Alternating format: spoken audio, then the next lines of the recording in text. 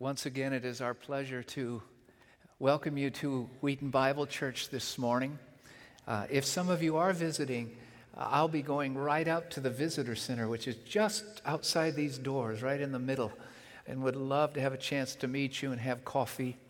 We welcome you, too, during the Advent season, which is these 4 weeks and leading through Christmas Eve, when we will be celebrating the coming of our Lord Jesus Christ. I know it's a time for traditions in families and homes. It certainly is in ours. And I thought I'd bring a couple of mine today to get us going here. Let me get the watch going, which will please you all. But of course, only if I look at it. All right. Are the traditions beginning to tumble out of your closets and such now? Yeah. For us, it's the closets, then it's the attic, then it's the basement. We even have a storage shed outside, which is loaded with Christmas. One of mine is music. I learn about God through the music of Christmas. And this is 110 CDs I've collected over the years. I know some of you are thinking, he is so old, he could have all that on his iPad. Well, I do have it on my iPad. I want you to, but I like holding them and remembering where I got it. And this morning early, Marie and I were up before dawn, and we played the Messiah. And just as the sun was coming up, I put on track number 12. For unto us a child is born. Oh, music at Christmas. Love it, love it, love it. And I learn a lot and get a lot of counsel from God through DVDs at Christmas, through films. And of course, one of the great advisors of Christmas is Will Ferrell in The Elf. Yeah. We are crazy about this. We watch it every Thanksgiving night. And of course, he has many things to say to us. Number one is the 4 food groups during Christmas. You all know what they are, don't you? Okay.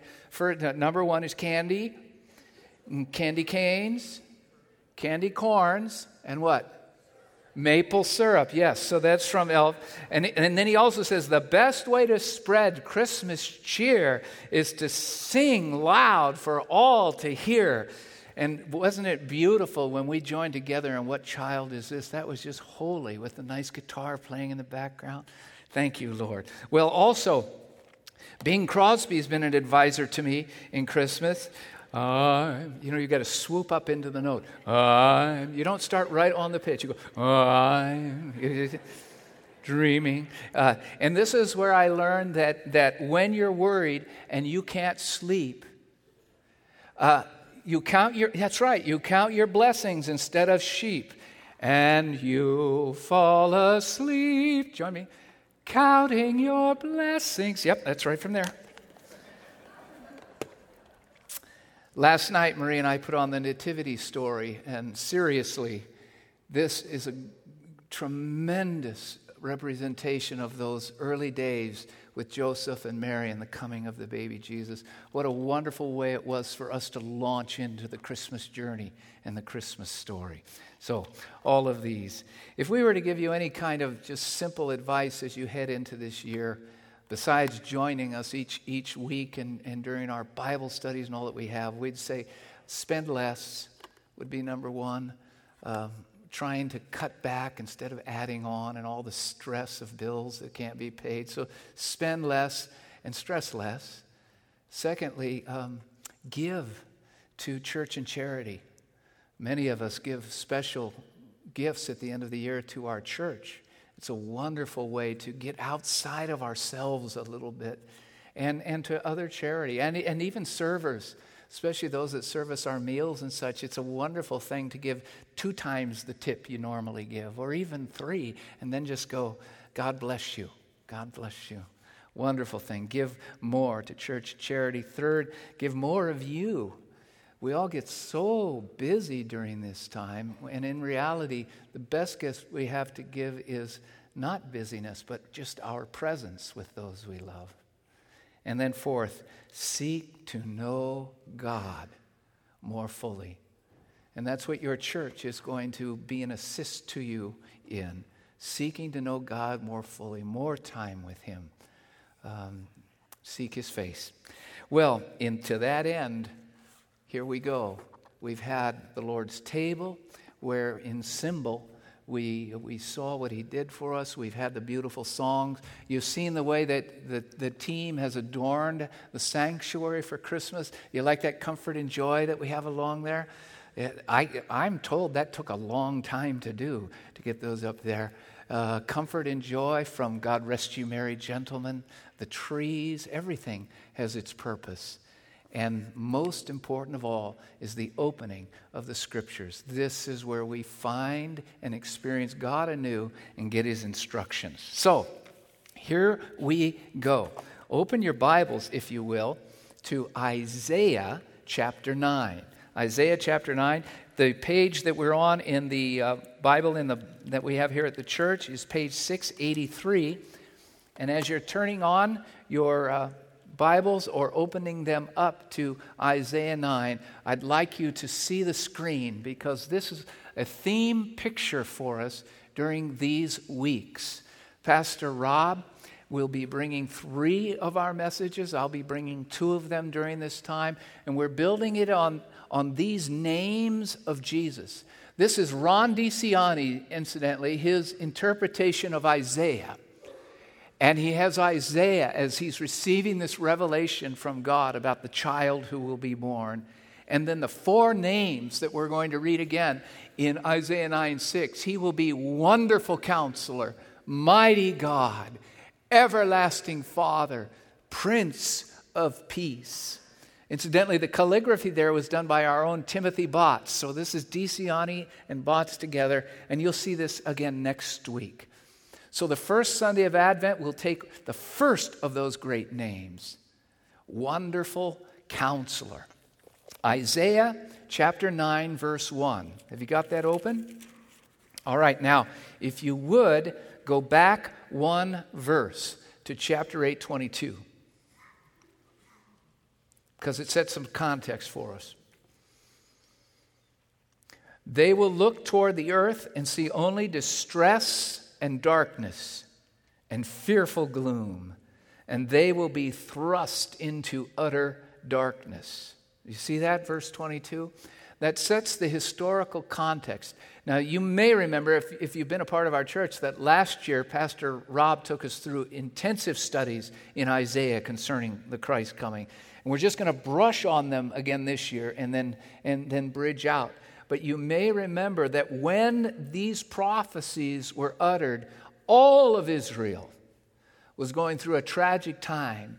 Over 150-year period of time, super powerful nations, Assyria and Babylon, will literally capture and take over all the land and destroy most of it. It is going to be a time of distress and darkness, fearful gloom, and look, his last phrase, utter darkness. Utter darkness. I start there because that's what this comes out of. But secondly, we're certainly aware that for a lot of people, as you enter into Christmas, it is not a happy time. You need comfort because there is no joy. And it might be because you've lost a loved one over the year. I know yesterday I was very melancholy as I was putting up outdoor lights, and I couldn't get a hold of what my emotions were. And then over dinner, Marie helped me to recognize, well, it was 2 years ago, near this very date, that my dad died. And it was 1 year ago that my mom died. And so it just brings all that back. For some people, Christmas is a time of darkness, not light, because they feel alone. Or you feel like you've got enmity in key relationships. And boy, if there are broken relationships, there's no way that you can sing glad songs during time like this. I prayed with one woman after last hour who just lost her job this week, right at Christmas. So for various reasons, sometimes it's just the darkness of these days with so little light. It might be a time of darkness for you. It certainly was for Israel. And it's in the midst of gloom that something magnificent occurs. Chapter 9, verse 1. Nevertheless, there's the word, nevertheless, there will be no more gloom for those who are in distress. In the past, he humbled the land of Zebulun and the land of Naphtali, but in the future, he will honor Galilee of the nations. There's your first hint. Those of you who study the Bible quite a bit, Galilee, Jesus will major his ministry in Galilee. Galilee of the nations, by the way of the sea, beyond the Jordan. And then verse 2. For the people walking in darkness will see a great light. Those living in the land of deep darkness, a light has dawned. He has enlarged the nation. He has increased their joy. People will rejoice like it's the harvest. So in the darkest time comes some sort of light. Now we don't know what that is yet. It hasn't been revealed in the text. Look at our trees, if you will, that we have here adorning our sanctuary. You see the great lights that are lit. But I'm especially impressed by the trees with no leaves and hardly any limbs, kind of the bleak midwinter, if you will. And notice how whoever designed this for us, we have bleak midwinter, but with light beginning to push through it. And if you will, that's what this text is saying. Some sort of massive light, symbolically, is going to light the deep darkness of the bleak midwinter. What is it? Well, verse 6. Here we go. For unto us a child is born. You know the handle, right? For unto us a child is born, unto us a son is given. Oh, and the government will be on his shoulders. The light is a person, and the person comes first as a baby. And he will be called Wonderful Counselor, Mighty God, Everlasting Father, Prince of Peace. Now, Isaiah didn't understand all of this. He thought he was only writing about his present context and some king that would be born. But we know that the ultimate fulfillment of this prophecy would be 700 years later. The Wonderful Counselor. That's where we're going to camp this morning. Jesus as the Wonderful Counselor. Wonderful.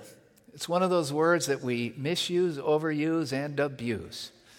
Lots of the multi-syllabic words, they kind of get tired and they lose their oomph. So I suggest that you take the word wonderful and you hyphenate it because it brings two great words together. Wonder and full. Wonder.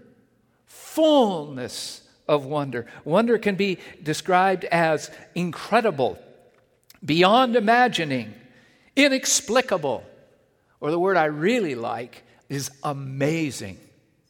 Amazing. Fully amazing. Fully wonderful. And this is what the coming of Christ is going to be. Beyond imagining. Beyond imagining.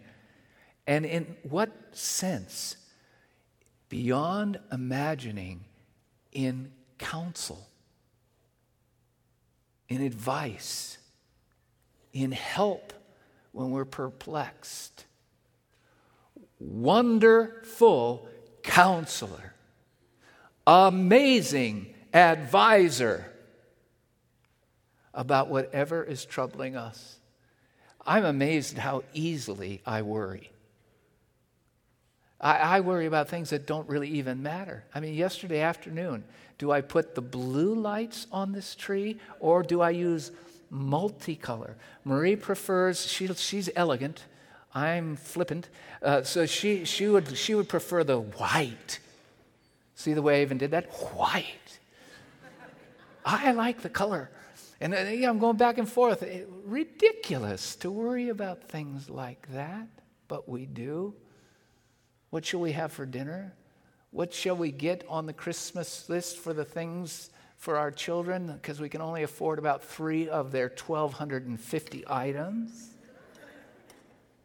And then it can be a lot worse things too. Where do I find work in this economy? How do we help put our marriage back together when it seems it's so broken and there's so much anger? What does our nation do about health care? How do we deal with Syria? On and on and on it goes. But here's the point. We tend to face life alone when we were meant to have the wonderful counselor with us in everything. We are not alone. He is the wonderful counselor, the amazing advisor. Now, can I show you where I start to see this come out in the life of Jesus? All right, so now we spent a couple minutes in Isaiah. Now we're moving forward 700 years of history, and we come to the time of the coming of Jesus. Turn in your Bibles with me to Luke chapter 2. Luke chapter 2. Verses 40 through 52. Luke 2, 40 through 52, pages 1015, 1016, if you're using our church Bibles.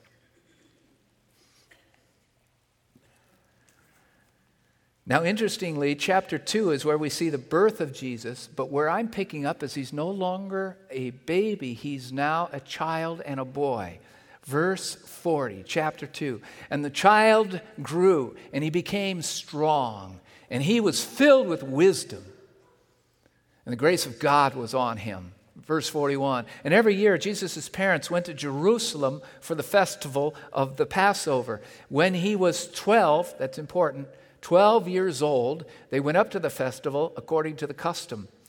And after the festival was over, while his parents were returning home, the boy Jesus stayed behind in Jerusalem. They were unaware of it. Verse 44, thinking he was in their company, they traveled on for a day. Then they began looking for him among their relatives and their friends. And when they didn't find him, they went back to Jerusalem to look for him. After 3 days, they found him in the temple courts, sitting among the teachers, listening to them and asking them questions. And everyone who heard him was amazed at his understanding and his answers. When his parents saw him, they were astonished. His mother said to him, "Son, why have you treated us like this? Your father and I have been anxiously searching for you." "Why were you searching for me?" he asked. "Didn't you know that I had to be in my Father's house?" But they did not understand what he was saying to them. Then he went down to Nazareth with them, and he was obedient to them.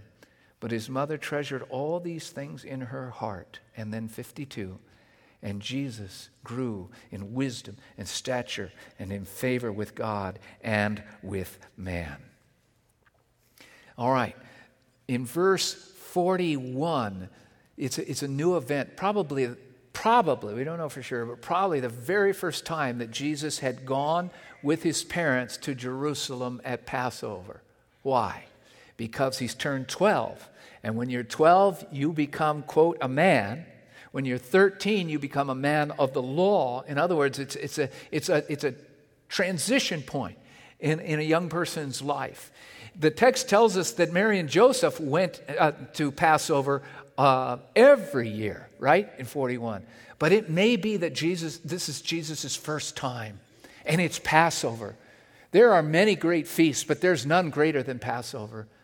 Everybody comes that's anywhere near it all, and they're going to come from 70 plus miles away.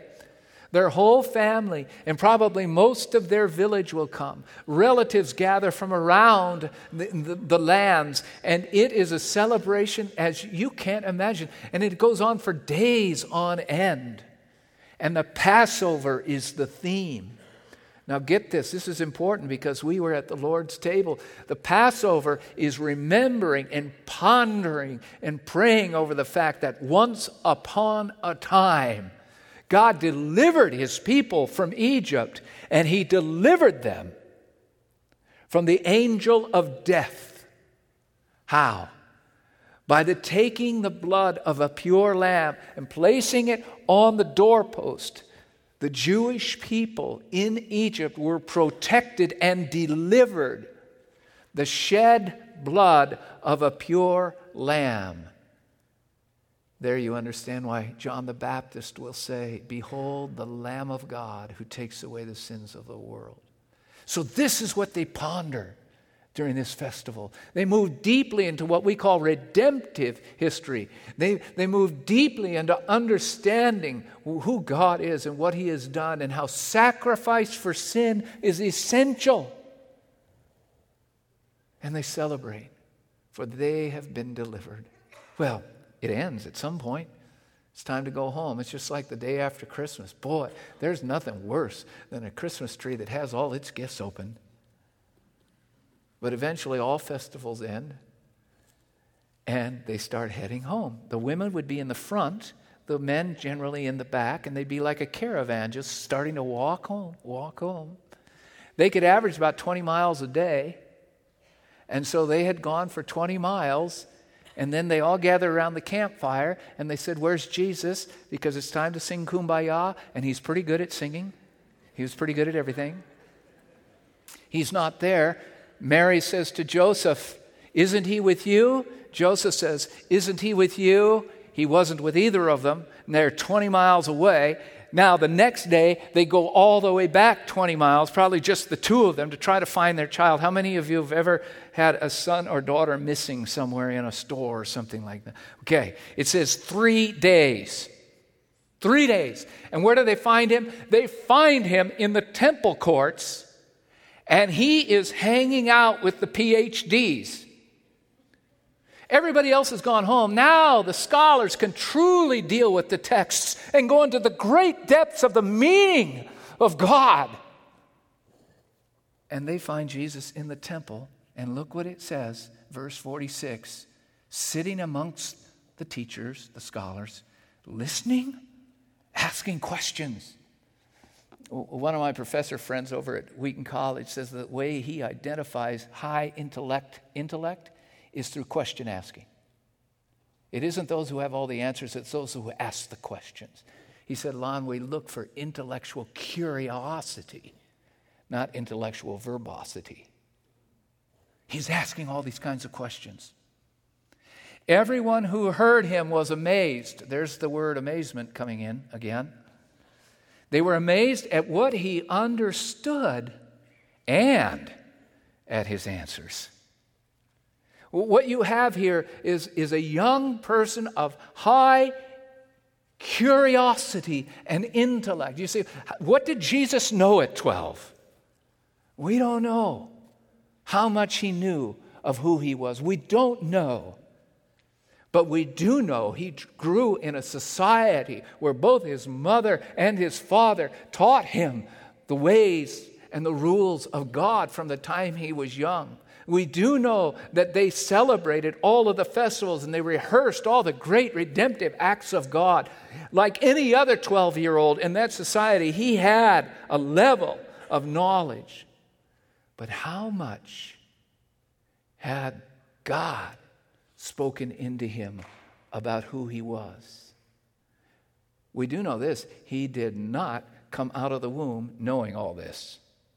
Because it says both in verse 40 and in verse 52, he grew in these things.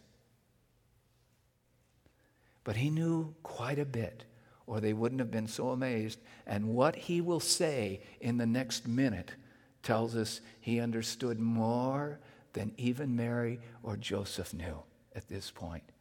Because when they find him, Mary says, "Why have you treated us like this? Your father and I have been anxiously searching for you."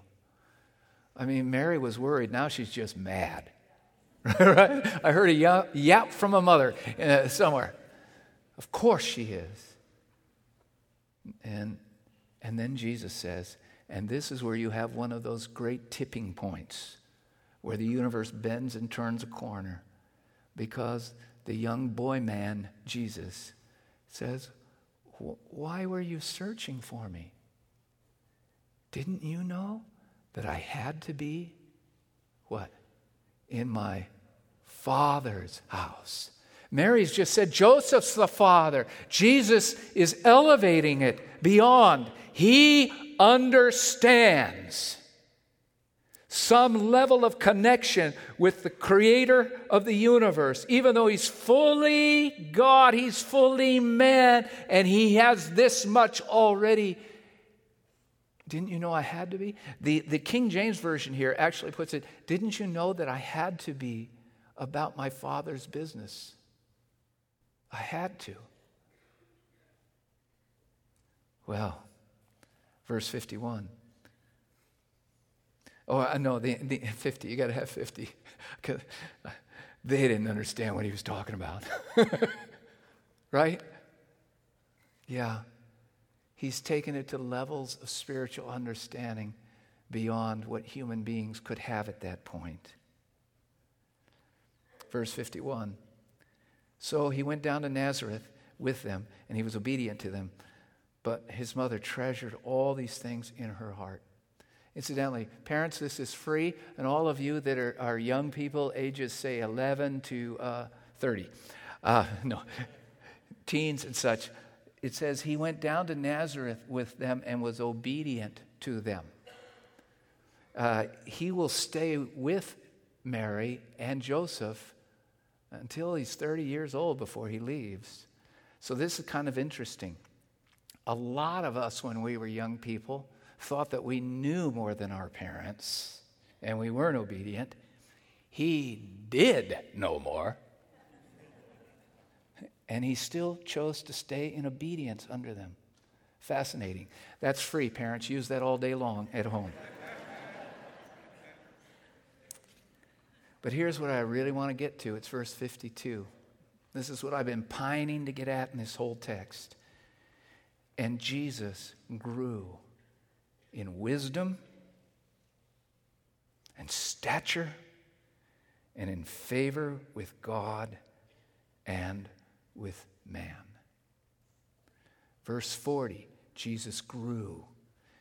Verse 52, and Jesus grew. I was sharing this text earlier this week. Three of our ladies on our staff and three of the men all gathered with me over lunch on Tuesday, and we just opened this passage, and we were reading it, and I was getting ideas from them and such. And when we got to this point of Jesus growing, one of the ladies in our little lunch, she goes, I just love that. I go, what do you love? And she says, no, Jesus grew in wisdom. I go, I don't get it. And she goes, no, I feel like I know so little, and I feel like I'm learning all the time, and there's so much I have yet to learn. You ever feel like that? Well, Jesus did too. You know, she's realizing Jesus was growing in knowledge. So she realized, I even have Jeff, you're going to love this as our discipleship pastor. Jesus was being discipled. Just as we all are, as we're growing and learning more. So she just loved that part. But here's the parts of him that we're learning. 4 phrases. He grew in wisdom, verse 52, stature, 52, favor with God and with man. Wisdom, stature, favor with God and with man. One scholar that I was reading on this said that Jesus had a combinative intelligence, a combining intelligence. When it talks about wisdom, you're not talking about just information. You're not even talking about knowledge. You're talking about the integration of information and knowledge into some sort of a whole that makes sense so that you live life right and well. Jesus' mind was combinative. His cognitive, his emotions, his imagination, his memories, his motor skill development that runs everything in the human system, it was all ordered. And it worked. He grew in wisdom. But not just the life of the mind. It says he grew in stature. Verse 40 says he was strong. Verse 52 says he grew in stature. And that suggests to us that he was fully physical like we are. And he understood the physicality, both its opportunities and its limitations. There isn't a pain that you feel that he doesn't understand. There isn't a disease that you have or that someone you love has that he's not well aware of. The physicality side of existence is totally integrated in him as well. Third, favor with God, the spiritual. Jesus Christ understood what it was to know God and be with God. In fact, the Bible tells us he was fully dependent on the Father, that he never did anything on his own. He never did anything the Father wasn't doing. He never said what the Father wasn't saying. He knew how to live this God-dependent life, and it brought further balance and integration into him. And then finally it says, and he had favor with man. This is the social side of life, where a lot of our problems are. Relationships with others, social societies and systems. Remember, Isaiah said the government will rest on his shoulders. He will understand it all. So even at 12, when he was still developing, we get the sense of this, if you will, man for all seasons, the whole-souled person coming together. And I want to remind you again, that's why there's nothing that matters to you that he doesn't care about. You can't surprise him. And he knows. He was fully man. And he was amazing. As Alfred Edersheim says in this great quote, we're going to put it up, having entered life as the divine infant, he begins it as the human child, subject to all of its conditions, yet perfect in them.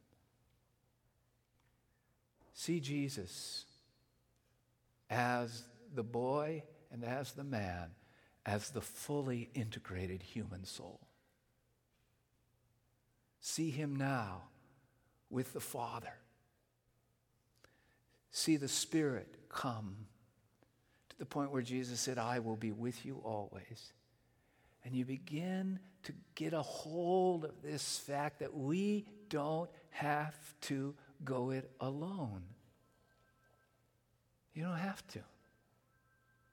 If Christ lives in you, he wants to live his whole life in and through you. He wants his consciousness to join with your consciousness, his life governing your life.